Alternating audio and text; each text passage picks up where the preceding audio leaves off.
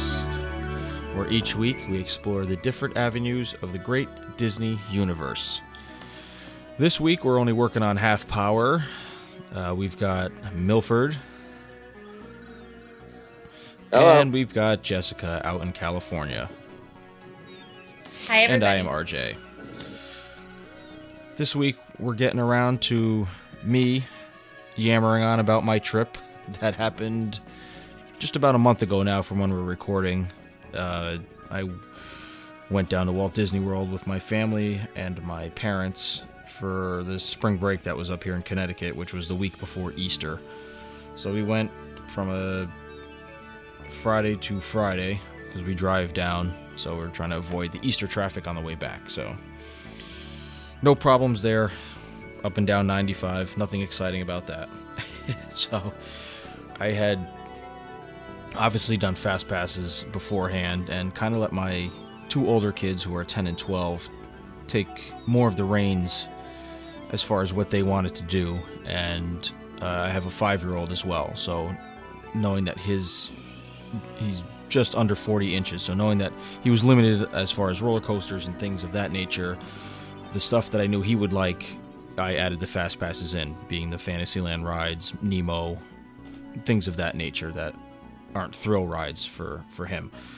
But I kind of let the other two kind of dictate what was going on, because been plenty of times, my wife and I have been numerous times without the children, and so it's kind of trying to take the backseat approach and letting it kind of be their trip, since they're getting old enough to kind of know the lay of the land and how the parks are and what they enjoy to do most, especially during that week, because it is a busy week being spring break season. We started off our first day at Magic Kingdom on a Saturday, and we got into the Magic Kingdom by about 9:30 in that morning.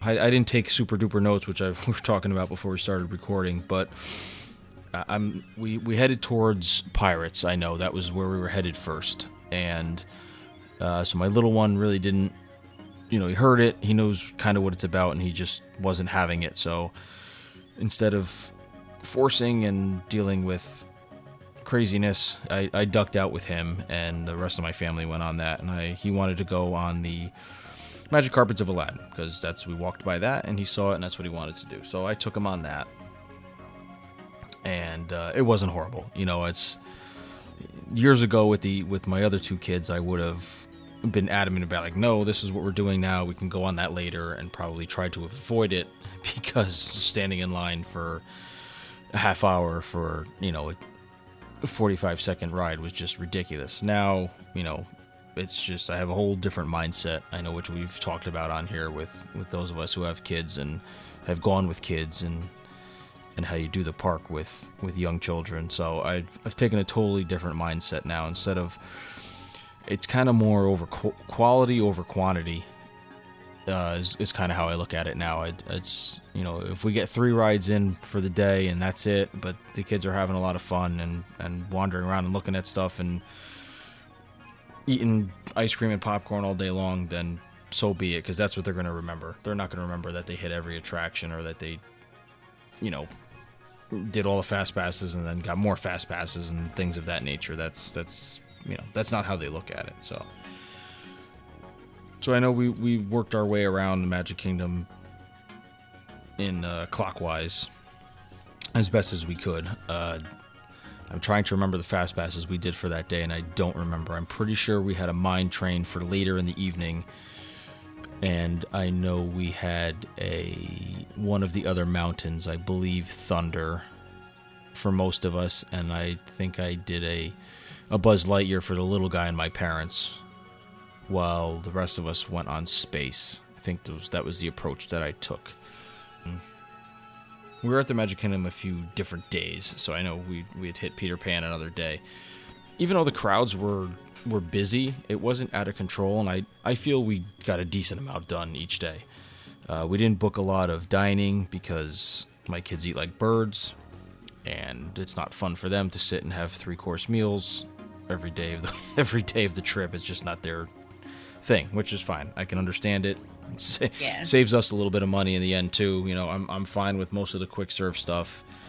I can deal with that. Or like I say, we're on vacation, so there was lots of popcorn and lots of Mickey bars and Mickey ice cream sandwiches and whatever. It's, Do you guys do a dining plan? We have never done it with the kids. My wife and I had done it years and years ago when it was, whatever, $35 for the day. Now, I know we did talk about that on an earlier episode. Yeah, it's just, it's a lot of food, and I think we would end up probably wasting, because a lot of the meals, what we would do is we would get stuff that either all three of the kids could share, or at least two out of the three would share some part of the meal. So it was kind of easier that way, because they really don't eat that much sometimes. They're just too worried about getting on to the next thing, or like I said, filling themselves up with fun food. Yeah, exactly. Food. Exactly. Which I can't argue with. Because then it just means I get to have one too. So it's a win for me as well. It's a food group, right? It's a win for me as well. That's right. A food group. A beer and a Mickey ice cream bar is definitely a food group. So we spent the whole day, that whole first day in Magic Kingdom. We didn't stay for Wishes that night, because I knew we were going to be back another night for nighttime stuff. Plus, we were tired from driving the night before and stuff like that. So I think we headed back relatively early just to get a good start on the next day, and knowing that we'd be back at Magic Kingdom multiple times. So we headed out of there probably after dinner time, or maybe close to dusk. Got back, got all our stuff settled in and all that rigmarole. And we were staying at the boardwalk, so there's tons of stuff to do there. There's the magician shows and the juggler and the Streetmosphere entertainment out on the boardwalk, which my older son ended up watching quite a few nights. And they have like a little green area of grass where kids run around, and ultimately groups of kids end up playing together, that don't know each other, which I think is great. I know my son ended up throwing a football around a couple nights with some kids, so that's always fun. They have margarita shacks out there and beer, and a little fried food stand that is literally everything fried. They have like fried macaroni and cheese bites and hot dogs, hamburgers, and buffalo wings, and all sorts of other stuff. So, and then you got the ice cream place, which my wife and son waited in line and got one night. Ample Hills Creamery, I believe is what it's called. So that seemed like it was pretty good. So there was tons of stuff to do there. So next day was Sunday, and we hit MGM. So being at Boardwalk, we could just walk over. I believe I did a Toy Story Mania Fast Pass for everybody, which I did not get to go on because I forgot what happened that morning. I ended up being late and either staying back with the little guy just because he was sleeping or whatever the deal was, but I ended up missing the Fast Pass. And then I think I had gotten one later for my son and I for Rock and Roller Coaster.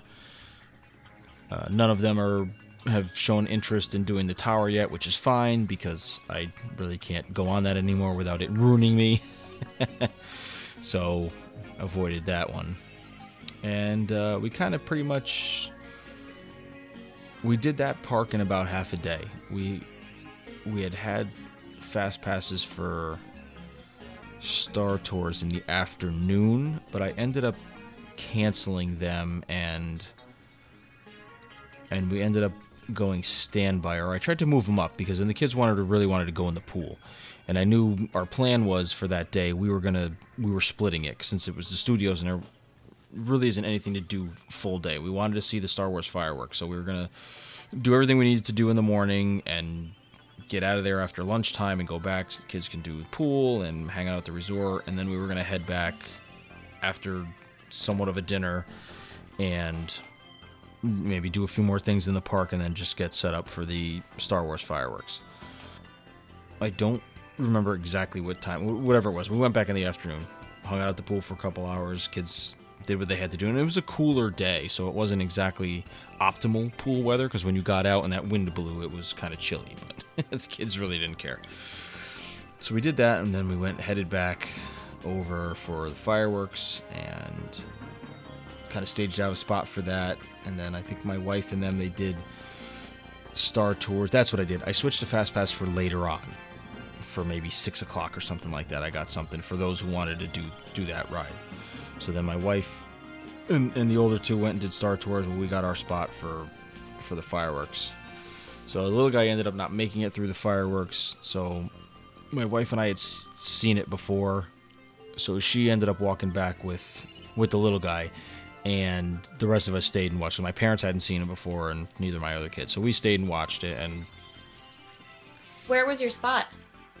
We were just to the left of the Chinese theater, kind of back, right along where they had a walkway, kind of right in front of where Min and Bill's is, the dinosaur-shaped quick eatery place. Uh-huh.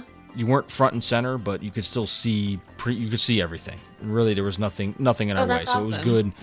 We're standing next to another couple who had small children as well, and his kids stood on their strollers and watched, and it was no big deal because there was nobody in front of us because the walkway was right in front of us. Oh, yeah, that's so it was really nice. actually, and there was if you wanted to, you could have leaned on the fence or on the planter behind us. So it was really, really good. I forgot how awesome that show is. It's so well done. It really, really is well done. So, and the kids loved it. It was great. So, and then, the nice thing about staying at the boardwalk is you don't have to wait for anything. You just walk out and you walk back. I mean, it's a little bit more of a walk than from Epcot to there, but it's not terrible. It's not really terrible at all. It doesn't bother me at all. So that's a nice part about staying at that resort. Or the Yacht and Beach Club is you're in the same situation. They're all connected by walking paths there. I think my parents ended up taking one of the friendship boats back because they were shot, and my mother was in a wheelchair this trip because she had just had some foot surgery done that was taking its sweet old time healing, so she was in a walking boot. She could walk fine, but it would have not helped her healing process, so we had a stroller and a wheelchair, which was fun. Plenty of things to hang bags on is what they were good for. So that was the second day. So then the next day we went back to Magic Kingdom. We didn't really hit any early mornings. Magic Kingdom was open at 7 all week because of spring break, but it's not worth it with the kids trying to get them up at 6 in the morning to get on a bus to get in there at 7 o'clock in the morning. There's nothing that we needed to run and do that early in the morning. I mean, we took advantage of the fast passes for the major things we wanted to do, and the other stuff we wanted to do, we waited, Some of the lines for the popular things were long, but I'd say for the stuff we wanted to go on, we never waited more than maybe a half hour, 40 minutes. Earlier in the day. As the afternoon wore on, stuff got, an hour and better for all the mountains, and Peter Pan, obviously, Jungle Cruise was up always near around an hour, but we did what we could do without everybody having mental breakdowns, and we just, wandered and just took it all in. So, and I'll have to say, I know this was our first time going with the new security setup at the Magic Kingdom, which I thought was fantastic how they had it set up. It was so if you were coming in on a bus or the ferry, they had, now people have been to the Magic Kingdom prior to this, you know how it was set up. You walked in through the center, where the monorail came in, and the ferry boat was letting off, and the buses, everybody came into one area, and then you split right or left, and there was maybe 6 security tables with a person on taking care of each side, so maybe there was 12 lanes, but it's only 6 security guards. So now what they did is, I didn't count, but if I had to guess, there was at least 12 security tables that for bus people getting off the bus and the ferry only.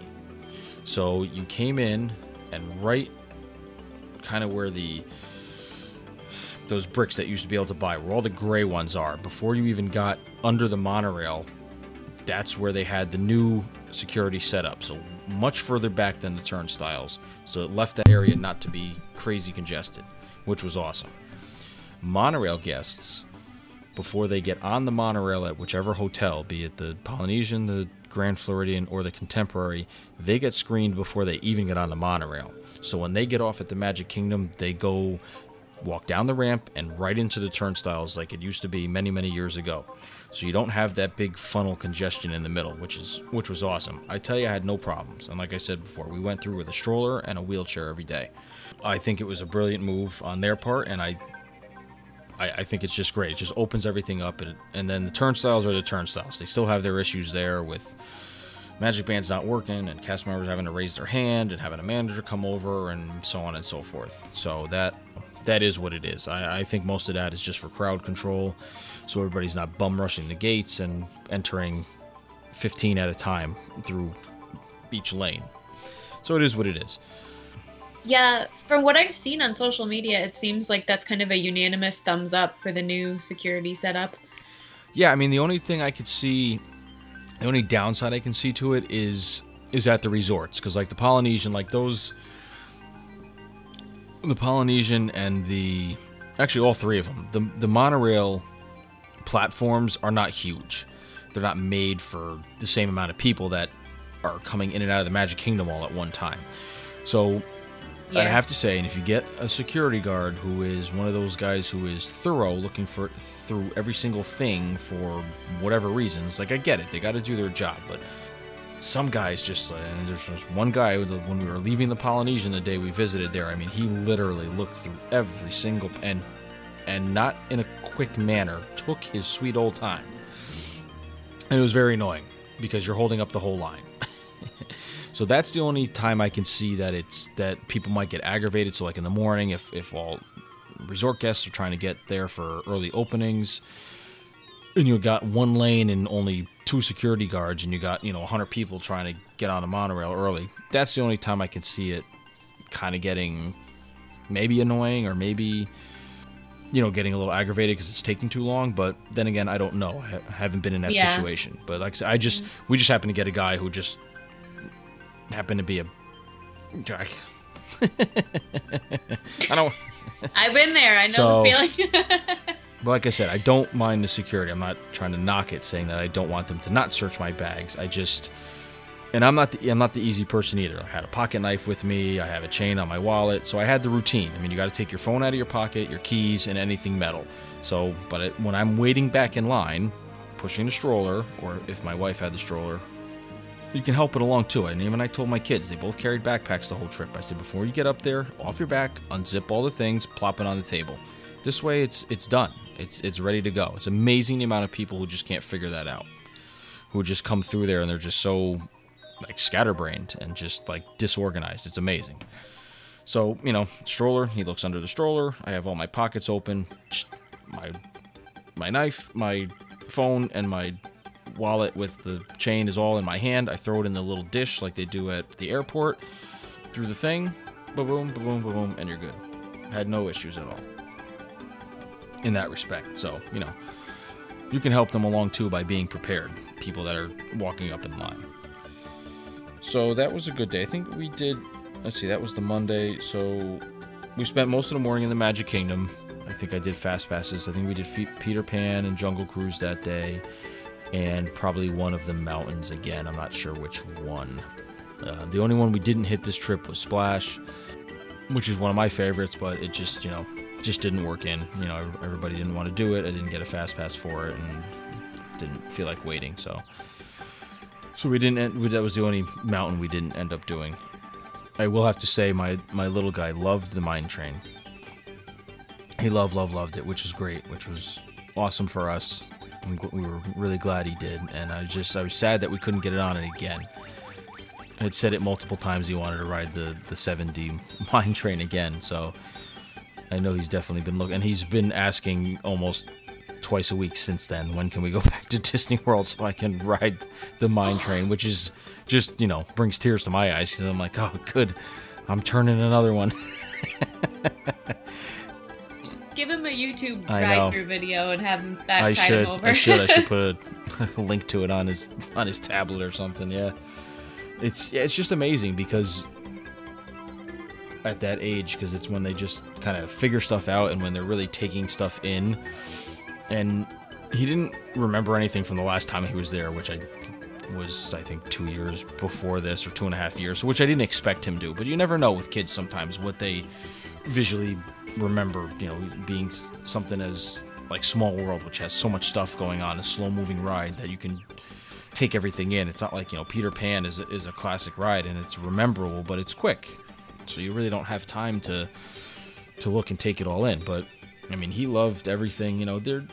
There was things he fought us on he didn't want to do, but then once he would get on there and do it, he did riding Pirates another time. Because we're like, no, you'll like it, it's fine, it's not a big deal, And once he got it out of his system for a few minutes of whining and complaining, he never went to full temper tantrum. And then he was good. He got on the ride, he liked it, sat on my lap or my wife's lap, and, held his hand to reassure him that everything was okay, and then he was good. Went through Haunted Mansion, I held him in the stretching room and just talked him through it, and, without annoying other guests, he didn't explode into tears, and once we got on the ride, he was cool, asking questions, and so, Brave old man. Well, gotta get him used to it somehow. Wasn't gonna not do things because he didn't want to do it. We did that with my oldest when he was that age, because he was just not well behaved that trip. But so that Monday night we had reservations for the Hoop-Dee-Doo review, which I love, and I know I've said it on here many a times. So my father had booked for the early show, which is a 6 o'clock, I believe. So we headed over to Fort Wilderness on the ferry and checked in, hung around there for a little bit, and went in and sat for the show. Now, I don't remember what the pricing is for the tiers, but it's a tiered setup for how your seating is and obviously like price range. So I know all the dinner shows on property follow this same format. The luau at the Polynesian and the backyard barbecue, which is also at Fort Wilderness. But I have to say, this one I think by far is the best. You 100% get your money's worth. Besides the fact that it's all you can eat, and then alcohol is included, so it's red or white wine. They have sangria that they now put in the mix, and beer. And the beer choices were Yingling or Bud Light. And it's all you can eat and drink. I mean, they keep bringing it to you. But the first round of food is more than enough food for most normal people. But if you just want more cornbread, they'll give you more cornbread. So my father got a tier 1 reservation. We were one set of tables away from the stage, pretty much center. We were to the left of stage center. We were a party of 7, so bigger table.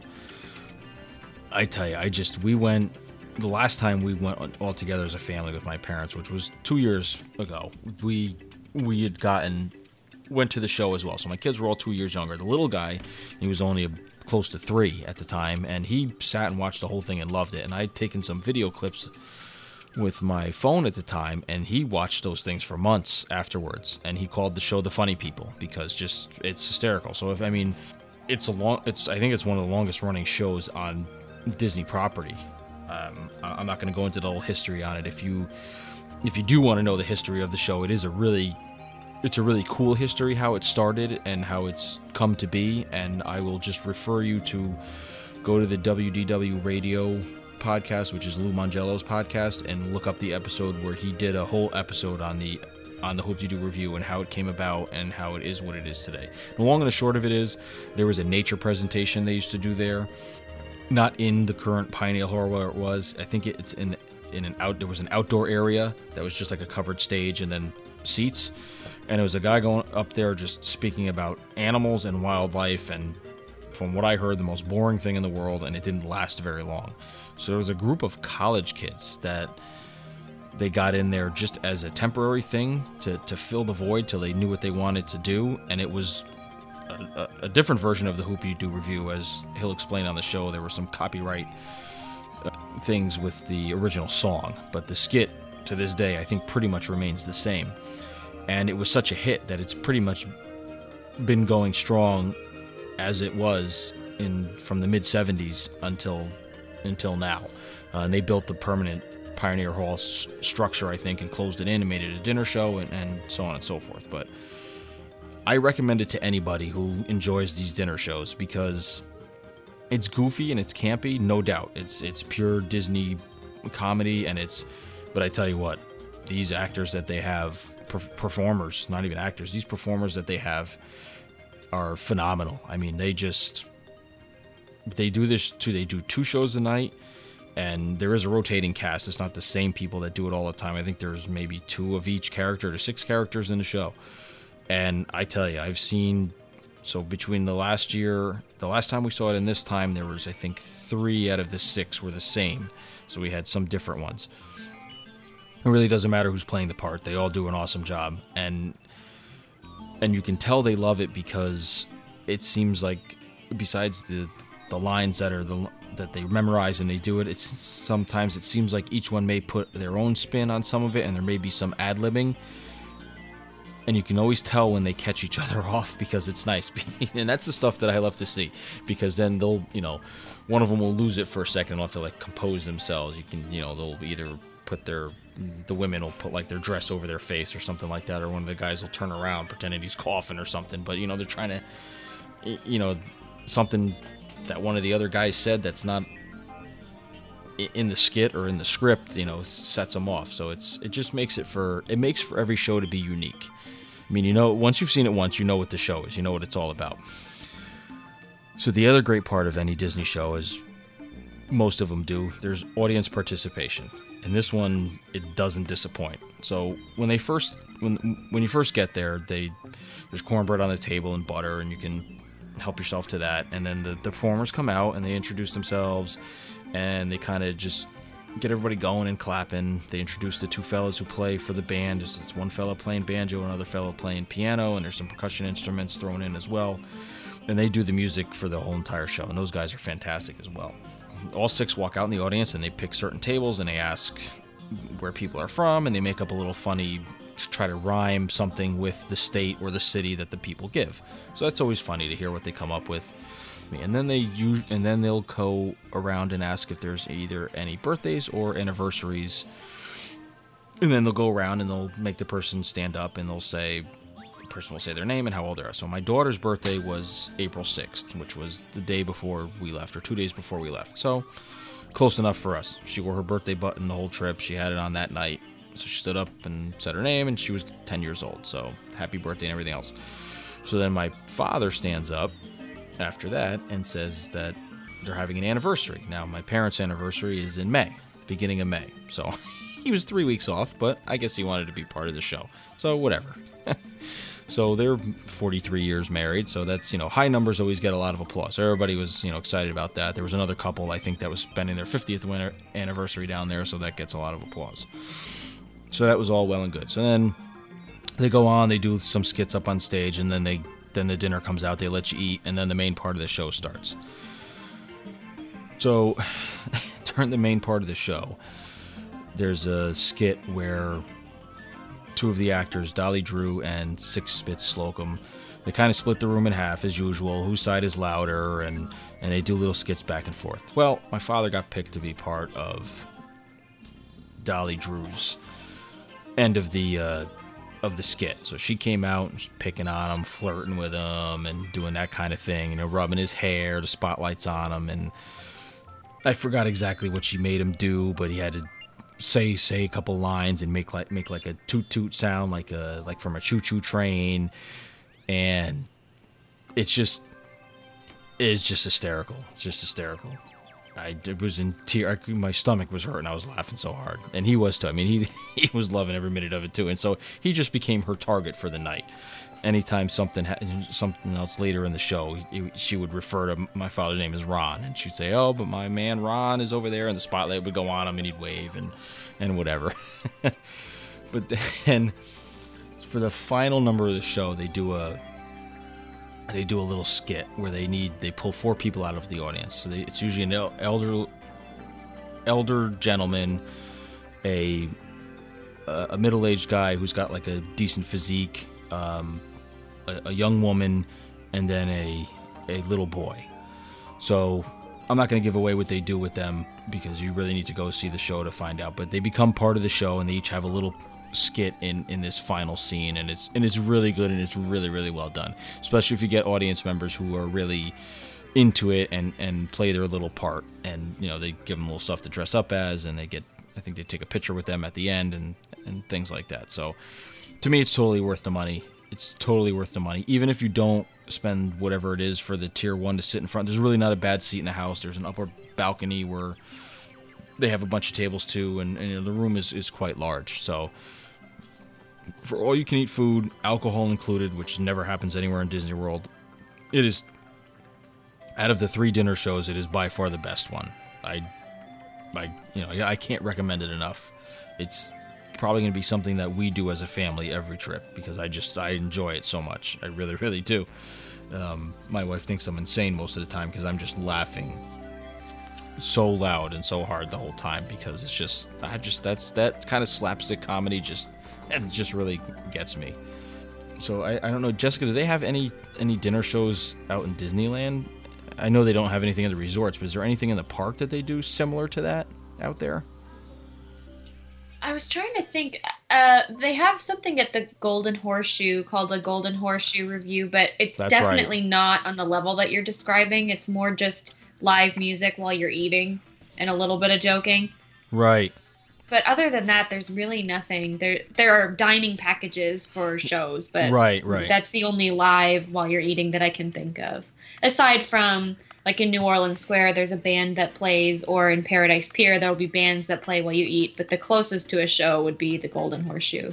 Gotcha. Yeah, because then the Magic Kingdom here used to have the Diamond Horseshoe Review, which was similar. It was a little more adult.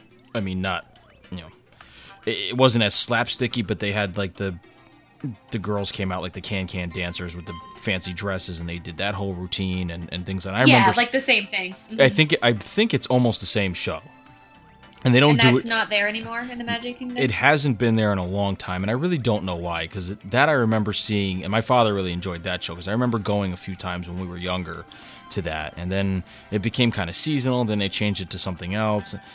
I think now the only time they open the doors to that place is during either the Halloween party or the Christmas party, because they do like dance parties in there. So that's too bad. It is. I really don't know the reasoning. Probably because people just didn't want to pay for it anymore, or it just became unpopular. But I mean, the Hoop-de-Doo sells out every show. Yeah, it's a full house. Yeah, the Golden Horseshoe is free. People just kind of go in and out, but the Diamond one wasn't. Is that what you're saying? I don't think so. I think it was a reservation type, or maybe it wasn't. Maybe it was first come first serve. I honestly don't remember. I'd have to ask my father. I'm sure maybe one of our listeners will, when this airs, will tweet it out to us or something. I mean, I can certainly look it up after, but I think it was first come first serve, because I think they only served ice cream and sandwiches in there. I don't think it wasn't a big sit down, at least from what I remember back to '98. Now before that, it might have been something more than that, but yeah, maybe I'm thinking it was just because I was younger and it seemed like I was in there for longer. But you may be right, Milford. It may have just been something like that. I don't know that it was ever a full dinner show, but I'd have to get confirmation on that for sure. That by far was probably one of the highlights of the trip, just because I enjoy it so much. But so that was a lot of fun. And then, so after that, kids ran around on the playground for probably about a half hour after that. That's right near the boat dock at the Fort Wilderness thing, just to get some energy out. And then we headed back over to Magic Kingdom just to do a few more things, and then get our spot to see Wishes for what would have been my family's final time, being that it's done this week. This week that we're recording, not this week that you people will be hearing it. It'll be already have been done by the time this episode airs, but May 11th is the last day for Wishes. So that was bittersweet, I guess. We stood on the bridge that connects from the hub to Tomorrowland, which is where we always used to stand when we first started watching Wishes when I was growing up. So that was kind of cool, kind of like finished where we started type deal. And I don't think it was done intentional, just we happened to be in Tomorrowland coming from People Mover or whatever we were doing in that area. Barnstormer, I think we had done a couple times, which the little guy loved, which everybody loves the Barnstormer. I mean, it's just a funny little 30-second ride. So it just kind of happened to be we were walking into the hub and we're like, hey, you know what? We had missed a projection show, which was fine, and there was no parade to wait for. So we're like, let's just, park it here just like old times. So it was kind of nice. a lot of memories, and it's sad to see it go, but I'm excited for what's coming next. Lucky be able to get to see that probably in September when we go, even though I don't think anybody's going to the Magic Kingdom, but maybe we can sneak there the last night or something, Milford. Does none of our travels during that take us to the Magic Kingdom? I guess. I don't believe so. Oh, I guess we're watching the fireworks maybe from the top of the world. Yes. I think we talked about that, but I think that's trying to be the plan. I think we're mostly in Hollywood Studios and Epcot. Yes, which is fine. Yeah, so that rounded out that day, which was a great day. Yeah, so wishes ended and we moseyed our way out. The next day was the day I was looking forward to, which was Epcot Day. Oh, wait a minute. All right, well, I missed something, so I'm not going to harp at it. But the day we went to MGM, we did go back for the pool, but then also in between, we walked over to Epcot. And that's what we did. We went back to the pool for a little bit, and then we walked over to Epcot, because I was like, staying at the boardwalk, you're going in through the back entrance. So I can't say how secure. I don't think they changed the security at the front entrance of Epcot. I really don't know. We didn't go through that way. Also, I didn't get a chance. We used the AP annual pass holder line, which they did at the International Gateway. There's only 2 entrances anyway. Lanes to get in, but they did have an AP entrance off to the side, so we did use that. That's always nice. Nobody was in line for that one there. The Magic Kingdom, we used it one day because it was shorter than the rest of the lines, and then the other day, the line was actually longer than the rest of the lines, so I didn't bother with it there. So yeah, we hit Epcot that second day. I just wanted to get like a lay of the land for some of the food booths, and I know the little guy, I had explained to him that there was playgrounds and such for him to run around on, which he was all about, and a butterfly house and things of that nature. So we did that for a couple hours, and then we took the Friendship boat from the studios to Epcot. From Epcot over to the studios to watch the Star Wars fireworks, which honestly, that's the first time I'd ever taken that boat from park to park. Just not something we usually did. It was just a walk. So that was kind of cool, just because it was a mode of transportation I hadn't done. Epcot Day was awesome. My wife and my son went over there early. My daughter had kind of started not to feel good, so some of the mornings just kind of hung back with her and the little guy just until she felt better to get up and get going between allergies, and then she was just coming down with we were all sick before the trip with flu and everything else, the whole rest of my house. So unfortunately for her, she started getting it towards the tail end of the trip. So until like the medication kicked in and she was, not all foggy headed, we kind of hung back at the room. So we had missed our test track fast passes I had set for that morning. Oh no, we didn't set fast passes. I'm sorry, because Epcot, since it's tiered, because otherwise nobody would go on anything except the big 3. I had to pick Frozen because the kids had not seen it. My wife and I had been on it in September, but the kids or my parents had not been on Frozen yet, so that was the one I had to get first. But it wasn't until like 5:30 or 6 o'clock at night. My wife and my son went there early, and they rode Test Track. I think they did it 2 or 3 times. They went on first together, and then I think my son went, and then they went in the single rider line the second time around, and then I think my son went back in by himself for a 3rd time in the single rider line, which is good on him being brave. I mean, he's 12. Good. I'm glad they let him go. So he had fun. That was great. He got that out of his system, and that's fantastic. And so we had went. By the time I got there with my son and daughter, we met everybody in the land, and it wasn't too bad. So we went and waited in line for Soarin', which was only about a half hour, but I don't think it even took that long. So the 3 of us went on.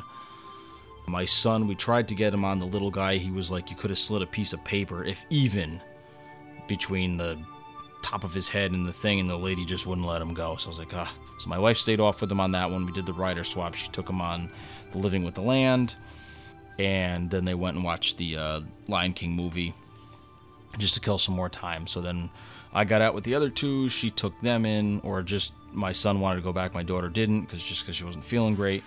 So then I took the 2 of them, and we went on the Living with the Land, which I still love that attraction. I really, really do. It's just a good attraction, even though it's all automated with the narration instead of it used to be, a cast member on the boat, speaking to you about it. But I still do enjoy. Oh, really? That. Yeah, when that first opened, up until about the mid '90s, there was a cast member that would. They slowly phased it out. There was a cast member that used to do the whole narration from the beginning when you first got in, through all the scenery and the little movie slides and stuff, and then obviously in the greenhouse. Then they phased it out to where it was just a narration in the beginning part of the ride, and when you got to the greenhouse, then the cast member would start speaking, and then eventually they got rid of the cast member altogether. Yeah, right after the Millennium Celebration, they got rid of the cast member completely. That's right. Yeah. So. Okay. Yeah, I really liked that ride too. I went on it a bunch of times. I thought it was very cool. Yeah, I do. I mean, it's very simplistic. There's nothing crazy about it. It's just, I just enjoy it. It's just really, really good. It's one of the last untouched, other than the narration, original Epcot attractions. So maybe that's why I have such a big love for it. But we did that, and I think we grabbed something to eat in Sunshine Seasons. I know we did Nemo, which we were deceived by the line and ended up being in there for over an hour waiting for that, which something had to have gone terribly wrong with the attraction, because Disney's posted time was like 35 minutes or something like that, which I'm fine. Like I've said on here before, I'm fine with waiting that long. My two youngest wanted to do it. My oldest could have cared less. We were like, we're all going in together. It's air conditioning inside. Let's go. But something had to have gone wrong, because it ended up being over an hour, and even the user interface apps that I use, which is mainly the Touring Clans app, which is usually spot on because people are live timing their wait times and then submitting them to the app, and that's how it averages out.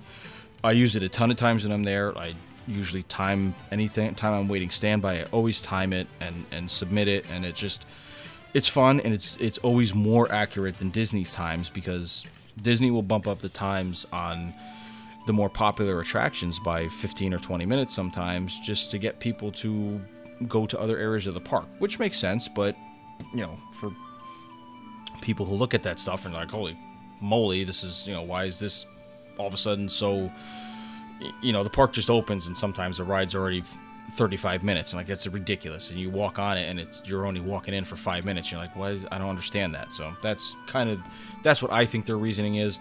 Nothing's ever been confirmed, but that's how I view it. So anyway, Nemo was a big giant chunk of time that just took way, way too long for that attraction. And then hung around in Sea Base Alpha for a while, and they like looking at all the different fish and the sea turtles and climbing in and out of Bruce and things like that. That was about it for that side. I think we went up and did like Spaceship Earth and walked around through Interventions. I think we had lunch and just watched the fountain for a while. And it's the first trip in a long time I didn't get to see my Jameters, which I was bummed about, but it just didn't work out when we were over there. I love those guys, being a drummer myself, but whatever. I have so many videos of them, I can look at it at any time. Then we headed over towards World Showcase. Most people say it's not fun for kids, but it all depends on how you view it.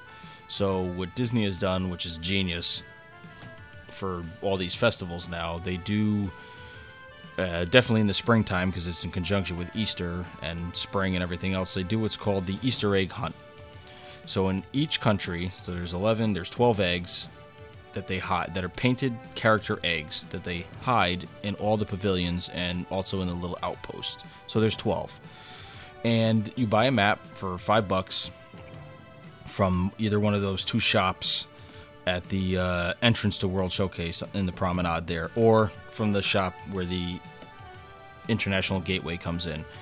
So in the premises, you get this map, you get a little page of stickers with all the character eggs on it, and you walk through World Showcase, you find the eggs, you put a sticker on the map, you bring the map back to the shop, and you get to pick out a little plastic egg that comes apart. You can put little trinkets in or whatever, and there's Mickey, Minnie, Chip Dale. There was a Stitch one that was, I guess, highly sought after. That was limited edition that I guess they only made like 1,000 of, that probably sold out the first day. It's a lot of fun because it keeps the kids interested, and they want to go and see all the countries because they want to find all the eggs. And some of them are right out in the open, and some of them you have to go into the shops to look for. And so that was a lot of fun. It took us we went back later in the week to Epcot again, and they finished off that time. We got about 3/4 of it done that first night before Illuminations was going to start, and none of my kids or my wife are giant Illuminations fans, so it was just ended up being me and my parents watching that show. My wife very nicely took the 3 children, walked back to the resort, and got them all tucked into bed, which I was extremely thankful for because she knows I love that show as well. So that was awesome. Stuffed my face with multiple things from the Flower and Garden kiosks. I'm not going to go over every single thing I ate. I'm just going to hit a few of the high points. I can tell you the Mexico booth always seems to be my favorite with the things that they have. I can tell you right now they had a great beer there. It's just a Pacifico beer, which is just like a regular, like a Miller Lite or a Dos Equis. There's nothing super fancy about it. But what they were doing was, and it wasn't for extra money, it was part of the thing. So if you didn't get it, you were wasting the money. They had either you could get a floater of, I'm trying to flip through my book to look for it now. You can get either a floater of ginger or pomegranate in the draft beer. So what they would do is they had like a little syrup, and they would pour it in the cup, and then they would fill it up with the beer. So I got it with the ginger. I'm not a big pomegranate fan. And ginger I like because ginger beer, dark and stormy's awesome drink. I tell you what, I probably had, I don't know, more than I should have. But people would recognize me when I came up because I kept going back, even if I had to walk halfway around the world to get it, because it was just it just refreshed it that much more, especially because it was hot out. So Mexico booth had some great stuff. There wasn't too much that I didn't try everything from every booth. I probably got 3/4 of the stuff. At least tried one thing between me and my wife, and I didn't have anything that I was super disappointed about. It seems like the America booth is the one that always has the least fantastic things, and they had a pulled pork slider with a coleslaw that I got this time. That was actually very good. But I remember Food and Wine last year when I was there. Whatever I had was terrible. It just wasn't very good. So worked my way around that. Filled up my little book with stickers and check marks, and just kept. We'd be walking somewhere, and all of a sudden I would disappear and catch up with the rest of the group. And, I'm going to try that. So because I knew, and then it's like all of a sudden everybody was like, "Oh, we're all hungry." I'm like, "Well, I've been eating my way around, so I'm not hungry." So they went, and I think I had lunch in the America Pavilion, or grabbed something from the China walk-up counter. I don't even remember, but all I remember is when it was getting to be dinner time, before we were going to get our spot for Illuminations, which we usually stand in Canada. It seems to be our new spot. And I don't quite know why, because there is a tree that blocks our view, but you do get it is a good view of the show, and you can see the low-lying stuff, the fire and the fountains, but then you can see everything in the sky too, right by the tea cart, which kind of where you used to head back for the old Millennium Village, for those who remember or saw any of that during that time period. So, but on our way over there, I had stopped in England and got myself a nice thing of fish and chips and a harp, a bunch of malt vinegar, and there's a nice trash can that's right there that we usually stand right by between the trash can and the water fountains, and I ate on the trash can and watched my show. And then moseyed nice, grabbed another beer before the place shut down, and walked on back to our resort at Boardwalk. So that was Epcot Day. That was fantastic.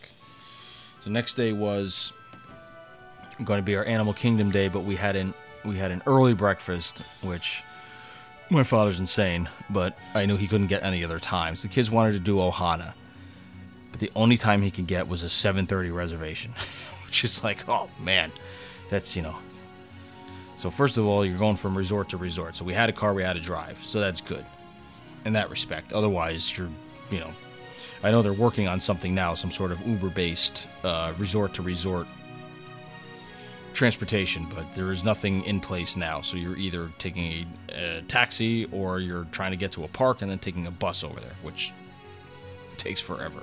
I missed this breakfast because my daughter had woken up with a fever. So they all went, and then I stayed back with her. And then after Ohana, we were going to Animal Kingdom for the day. And I think the first Fast Pass I made, which probably was a mistake on my part, and if Adrienne was here, I'm sure she would be making fun of me for it. I used the Fast Pass for, first of all, I'll backtrack, and as soon as Rivers of Light came out, I had changed stuff around and gotten a Fast Pass for that, so we can all see that. So one was gone for that. I had made one for Expedition Everest for those of us who wanted to ride it, and then I had made one for the Lion King show, because my parents really enjoy that, and I know my kids like it too, and I do as well. But in retrospect, I probably shouldn't have done that, and especially I did it for like the first show of the day, which was like 10:30 or something like that. Or 10 o'clock, whatever the heck it was. Missed breakfast because I was back sick with my daughter, and then we planned on meeting them at Animal Kingdom for the Lion King show, but it just didn't work out that way. We got there just as they were kind of loading, and my father was like, "Oh, just hurry! They'll let you in. Just tell them what was going on." I was like, "I'm not rushing. I'm not running. It's fine." She just kind of wanted to mosey and walk around the gardens in the entrance to the park around the Tree of Life. So I said, that's fine. We'll do that, and we'll meet them after the show.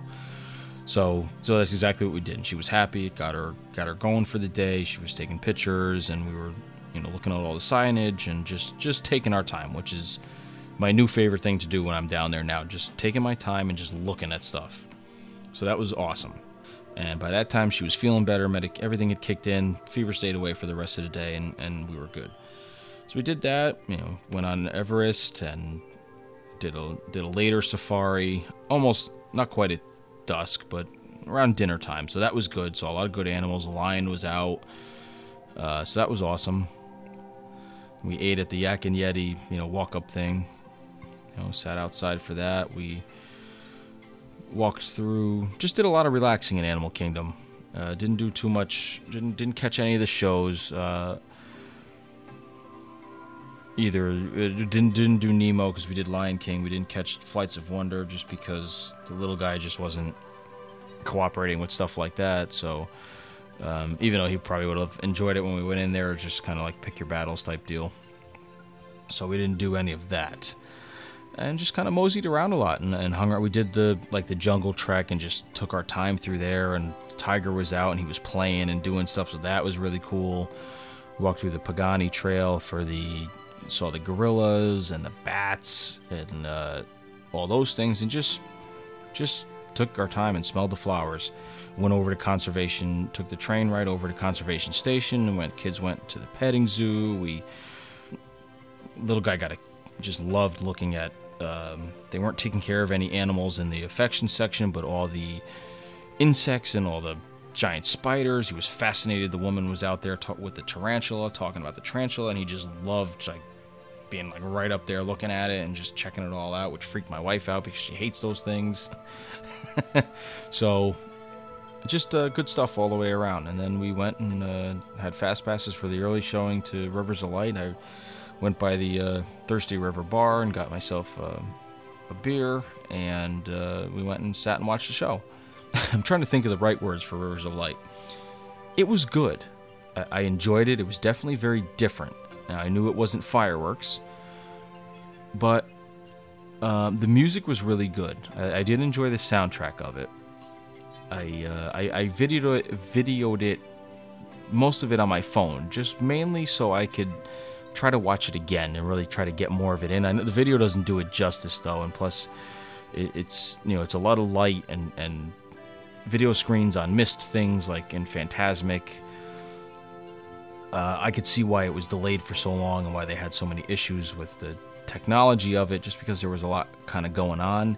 But then again, it was also very simplistic. Like the actors and actresses that were on the boats and the barges, you couldn't really see them and what they were doing. Like I knew they were there, but I wasn't really paying attention to them because the giant lotus flowers that were floating around is kind of like the mainstay with the fountains and stuff in them seemed to be kind of like the focal point of the show.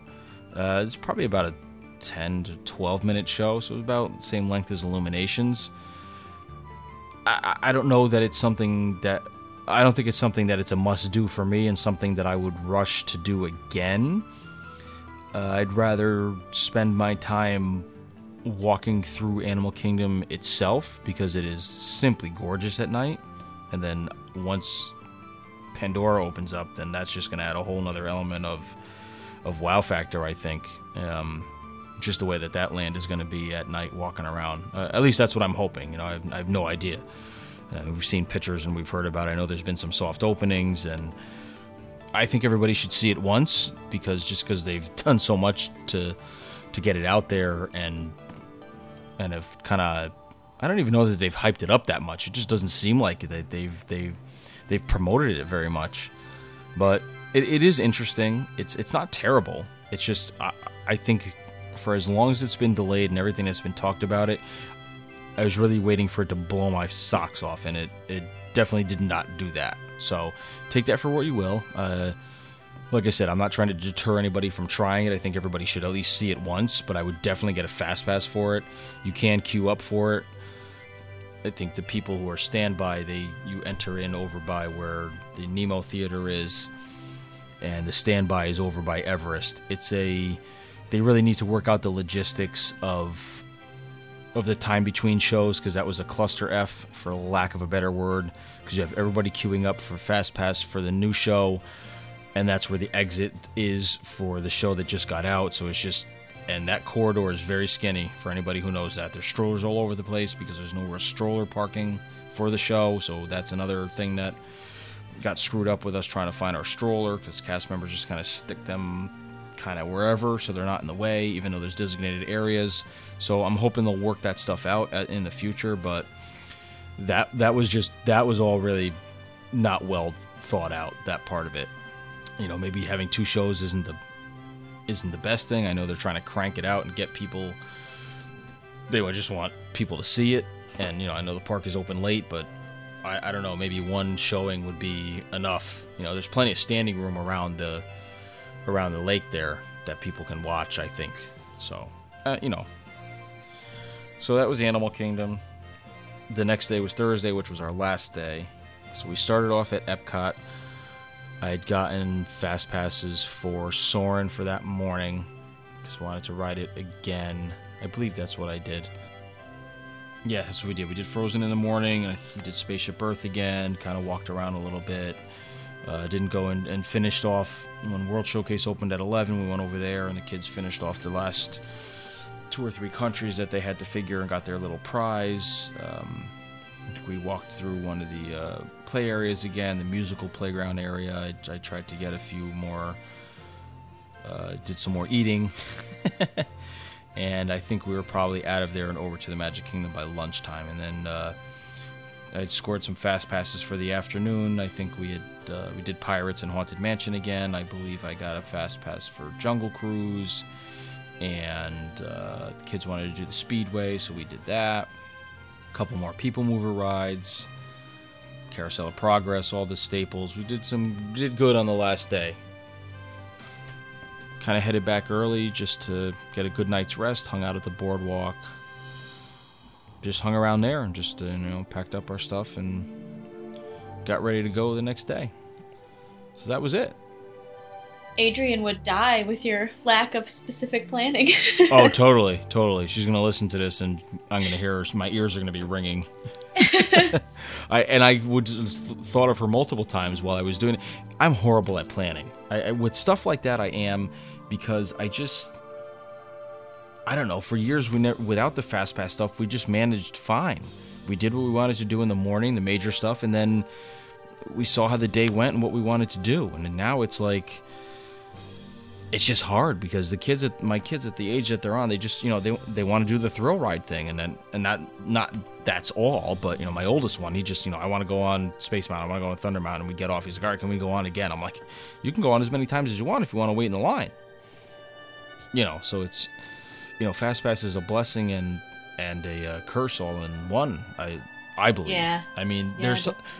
There's people that only do what the fast pass allows them to do, and that's it. We never went and got a fourth because it was too hard, because my parents don't go on any of the roller coasters. They don't really want to, plus they would hang with Dominic, The little guy, when, if we were on a roller coaster or I would try to set them up for something else, the three of them, while we were doing the roller coaster, so not everybody always used all their fast passes. So to get the fourth one never really worked. Plus, it was so busy. I mean, most of the things were sold out. Like the last day, I had tried to get, which that was the only thing I wish I had done. Our last day, I should have gotten another fast pass for the mine train, in case he really loved it, which he did. And so that was the only thing I was sad about that. I was sad I couldn't get him on there again. The line was just too long. I just wasn't, an hour plus, he's not going to wait.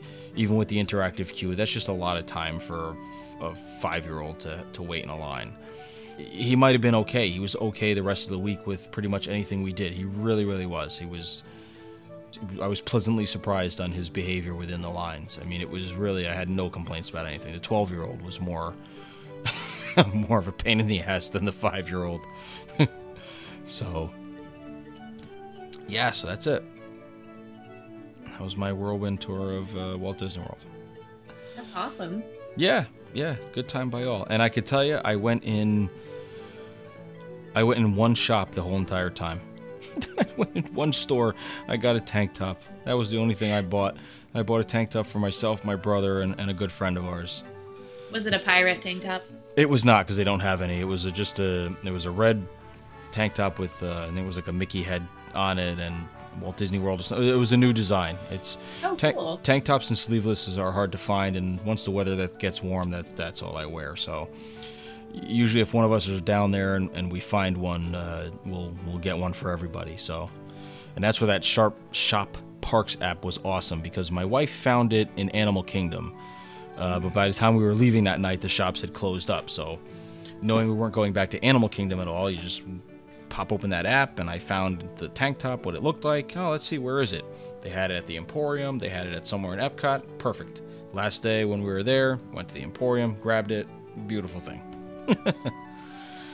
So it's a nice deal. Do they have that in California for shopping? The Emporium? Or no, the app. Oh, so they have a Disneyland app that they keep expanding on, and to the best of my knowledge, it doesn't have that feature yet. They just added basic stuff like being able to make dining reservations on the app. So oh wow, it's still, and they don't have Wi-Fi yet. They're testing it right now, so I think that's gonna come, but it's not fully in yet. Gotcha. Well, this is an entirely separate app. Is? It's a separate app from the My Disney Experience. It's called Shop Parks, and basically you can either search by category and filter it down, or if you're in a shop, like say I was looking for this tank top. I wear a large. Say they only had mediums. Instead of going up to the counter and asking, do you have any larges in the back, or can you, because they could call and find out, you scan the tag, like the code, it'll bring up the item in the app, and then you can choose a size, and it'll show you on the map any other store that, no guarantees, but to the best of how their inventory keeps up with it, is where they have it. That's awesome. It's ridiculous. It's insane. It also lets you do mail order, too. That's right. It does? It does, yeah. That's It's so fantastic. Cool. Yeah. Okay, well, Disneyland needs that right now, because I would use it all the time. Yeah. I'm just loading it up to see if because I hadn't put it back on my phone yet. But I thought it did Disneyland as well. I don't know. I never tried, but I don't think so. But I mean, it's everything. It's any of the resorts, anything. It's ridiculous. This was our first time using those Magic Band 2s. 2.0, whatever you want to call it, the second version of it. So, which I didn't notice much difference between, other than the thing can come out, but you have to unscrew it to take the little centerpiece out. Oh, you mean so you can make a key ring out of it? Or whatever. Yeah, but that's the other thing. My wife, we were talking about a few times down there. I didn't see anything anywhere. Like, I didn't go in any shops. She did, but I don't remember her coming out and saying, hey, they had this cool accessory for the Magic Band. So they make this thing so it could come out and go in a bunch of different stuff, but where the hell's all the bunch of different stuff that you could put it in? I mean, do you have to, maybe you have to order it online? I really don't know. It's not like they had, I didn't go in any shops to see it. That is so cool. I would imagine they would have sections of this stuff to, either like a key ring, necklace, I don't know what other things they were going to make for it, but earring. I don't know. That was pretty cool. I can't think of anything extraordinary that happened. Any super special cast member moments or anything like that. The only thing I think that comes to mind that I did the cast compliment on Twitter was when the day we were in the studios, my son was, and we meant to bring him. We have those fans that you can fill up and they spray the water and it mists yourself. So we have them at home, and I had every intention of bringing one of them with us for the little guy, because I know if he saw them, he was going to want to buy one. So we're trying to hold him off from buying one. So my wife bought him like a mini keychain one, and that was good for like a couple hours, or for a day. Then the next day, because I'd gotten there late with him to the studios, and so we were waiting by Toy Story Midnight Mania for everybody else to come out of that attraction, and there's a little shop there, and they had these things. They have these things everywhere because it's a red one and it's got the fan and you blow and everything else. So he really, really wanted it so bad. So finally, I just gave in to him. I was like, fine, we'll buy the fan. That's it. It's going to make him happy, fine. He had from the night before at the Magic Kingdom, one of those light-up swords that they sell waiting for the parades and stuff that has the Mickey head on it. It's like a lightsaber. Him and my daughter bought one. So his was kind of weak, or it wasn't flashing right, or the cast member said, oh, this thing doesn't look right. So he went and he changed the batteries in it, put fresh batteries in it for him, and the thing was beautiful. Lit up like a Christmas tree, and he was happy. So then he bought the fan, and the fan that we picked didn't work right. So then he went in the back, and he's getting another fan, and just that thing was like, so he was really, so he kept, and then while he's doing all this, they have the Toy Story toys that you can play with. So they had a thing of Green Army Man, there's a Buzz, a Woody, a Jessie, a Slinky, and I believe a Zurg, and then they have like a little foam mat area for the kids to play. So him and my daughter were playing with all these toys while this guy was, searching for batteries everywhere to get all these light up things and fans working for the little guy. So that was pretty cool. And then stickers and stuff you get. Oh, I ended up running into at Epcot a few Twitter friends that I'm friends with, which was awesome. I met the famous Drunk at Disney. He was there with his wife. Oh, that's cool. Yeah, so I met him. Didn't get any pictures. I don't know why I did not get any pictures with any of these people, but they vouched for me afterwards that I actually did meet them. But so I met him and his wife and two other Twitter friends, Disney local Twitter people that I follow. So that was pretty cool, geeky on my part. So chatted with them for a little bit, and then we went on our merry way. But it was an awesome trip. The fact that my little guy keeps asking to go back, and he wants to ride a Disney bus, and he wants to go back to the 7D Mine Train, and he wants to, there's very specific things he remembers that he likes that he wants to go back and do. So that's a win, I think, on my part. I guess with that, we'll wrap this episode up. So hey, with the Shop Parks app, I did do a search on Disneyland merchandise. Uh-huh. And it does come up with Disneyland merchandise. So, as a matter of fact, I forgot to buy an ornament while I was there. So, I just added it to my thing. Now, it doesn't show it on the map at Disneyland. It comes up with Disney World map. But there is Disneyland merchandise in here. And it lets you use your annual pass discount. Oh. Yeah, I have to look that up. You got to download that mess right now. Yeah. The odd thing is I don't have an annual pass, so I'm wondering whose annual pass I'm using. That's funny. Because I'm linked with like 9 or 10 people that have got annual passes, so... Right. That's interesting. Yeah, well, that's good to know, though, that it reaches out to Disneyland. I mean, I have to say, that's the only... Speaking of the Parks app and ornaments, that's the only thing I didn't even think about that I would have liked to get my hands on was one of the of course, as for anything new that comes and anything that's leaving, there's always commemorative merchandise.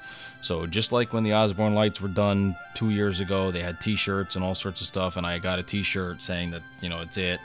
I did not get one for the Main Street Electrical Parade, which I kind of wish I had. Probably would have just gotten a pin or something for that. They did have stuff for Wishes. I don't remember what it looked like. I remember not being wowed by it, which is kind of like, because my wife was looking at the t-shirts, but it wasn't anything spectacular. It was kind of like they just did it to do it because they knew people were going to buy it. I would have at least gotten the button or the pin. So whatever, it is what it is. I'm sure everything's sold out now, and if you want anything, you'll have to find it with the eBay pirates that'll be jacked up to the nines, which I will not pay for that. So it is what it is. But I got to see it. I got plenty of video of the shows. That's that. Before we sign off tonight, Milford's just got some information about a local big Disney meet that's happening by him. So I'm going to let him give everybody the information on that for anybody who's listening who lives anywhere near where in the Midwest there. Yeah, so I just posted the video for this to the Diz Explorers podcast page on Facebook. If you're going to be in the Indianapolis area on August 26th, we're having our 10th anniversary Indy Disney meet, and it's going to be a blast. We've doubled the space this year. It's held at the fairgrounds right here in Hamilton County in Noblesville, Indiana, which is on the northeast side of Indy. And we got all kinds of stuff, all kinds of people coming this year. Yeehaw Bob, which I don't know how many of you are familiar with him, but he does performances at Port Orleans Resort at the River Roost Lounge. We've got Herbie the Love Bug coming. Of course, our favorite people, the princesses from Frozen, the 501st Legion, which is a fan group that does Empire and Rebel costuming from Star Wars, will actually be here, and there's some of that in the video that I posted. Those guys are awesome. Yeah, they are. So it's a carry-in. Everybody brings food, and holy cow, we end up with a ton of it. Everything from savory to sweet. They usually have a machine set up doing Dole Whips, and we have drawings and things like that. But all the money that we raise goes to Give Kids the World, which is the little community in Florida where basically Make-A-Wish takes their kids for kids that are, have come down with cancer, and it's their Make-A-Wish to go to Disney World. So all the money we raise for that goes towards that charity. We're also going to be doing a group podcast from there. There'll be several of us there. I know Mike Relman from Be Our Guest podcast is going to be there. He started coming last year. So it'll be a really good time. So if you're in the area, and I'll be talking about it the next few podcasts up, probably even until that weekend. So they have a kids room with kids activities, and they always have character meet and greets in there, face painting. They'll have a DJ. At some point, they show a couple movies for the kids, and it's a good time. So come on out. Yeah, so definitely that sounds like a great time. Yeah, that's a great lineup. That's a great lineup of stuff. Yeah, those 501st, I follow those guys on Twitter and Facebook and Instagram. They do some phenomenal stuff with kids' hospitals, and I think you can get them to come to parties and corporate events and stuff like that, and there's local chapters everywhere. I mean, if I had more free time and the means to make myself a costume of some sort, I would definitely join, because there is one in Connecticut. It's a few hours away. It's upstate from where I am, but I would definitely join and be active if I could, because they do so much awesome stuff. And who the hell doesn't want to dress up like a stormtrooper or a Magna Guard or anything? Yeah. Yeah. We have the Bloodfin Garrison here in Indianapolis, and they have over 1,000 members. Yeah, it's really great organization. So if you're into Star Wars and you enjoy seeing good deeds and good things happening on social media, go follow the 501st. They're at official 501st on Twitter and their Facebook and Instagram and everywhere else. Just a really great club for sure. And who doesn't want to see Yeehaw Bob? I have still yet to see him. Yeah, I haven't either. But I'm yet going to get see to him in August.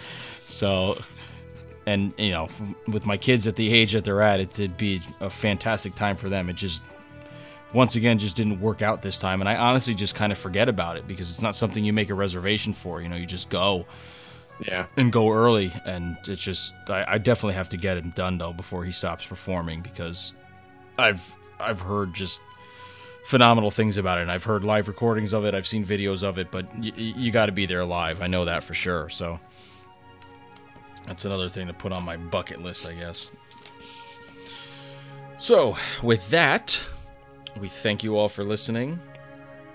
That should do it for Trip Reports for a while. Yay! I'm sure everybody's happy about that. But honestly, I think Mel's got a cruise coming up, right? Oh, but people love the cruises.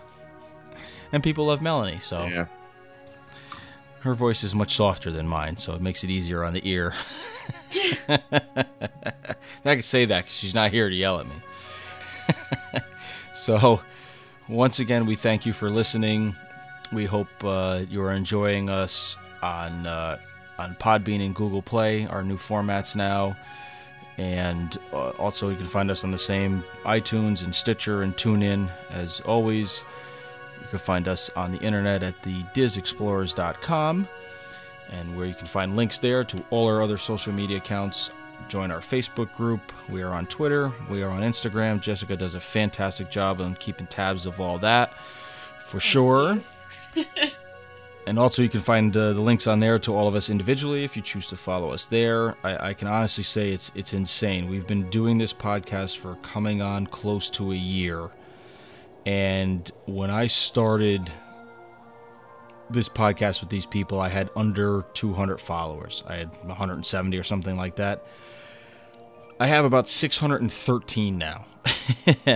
And I can probably attribute most of it to this podcast, and either it's people who have listened or it's other podcast folks that I've become friendly with that you follow, and then it just kind of trickles back and forth. So it's just the whole Disney community is insane. And I tell you what, 99% of it is Disney related, because there's really nothing else I use Twitter for. Maybe a few sports things, but barely. And the people on there that are usually the sports people I follow are Disney fans as well too, or somewhat whatever other interest I have.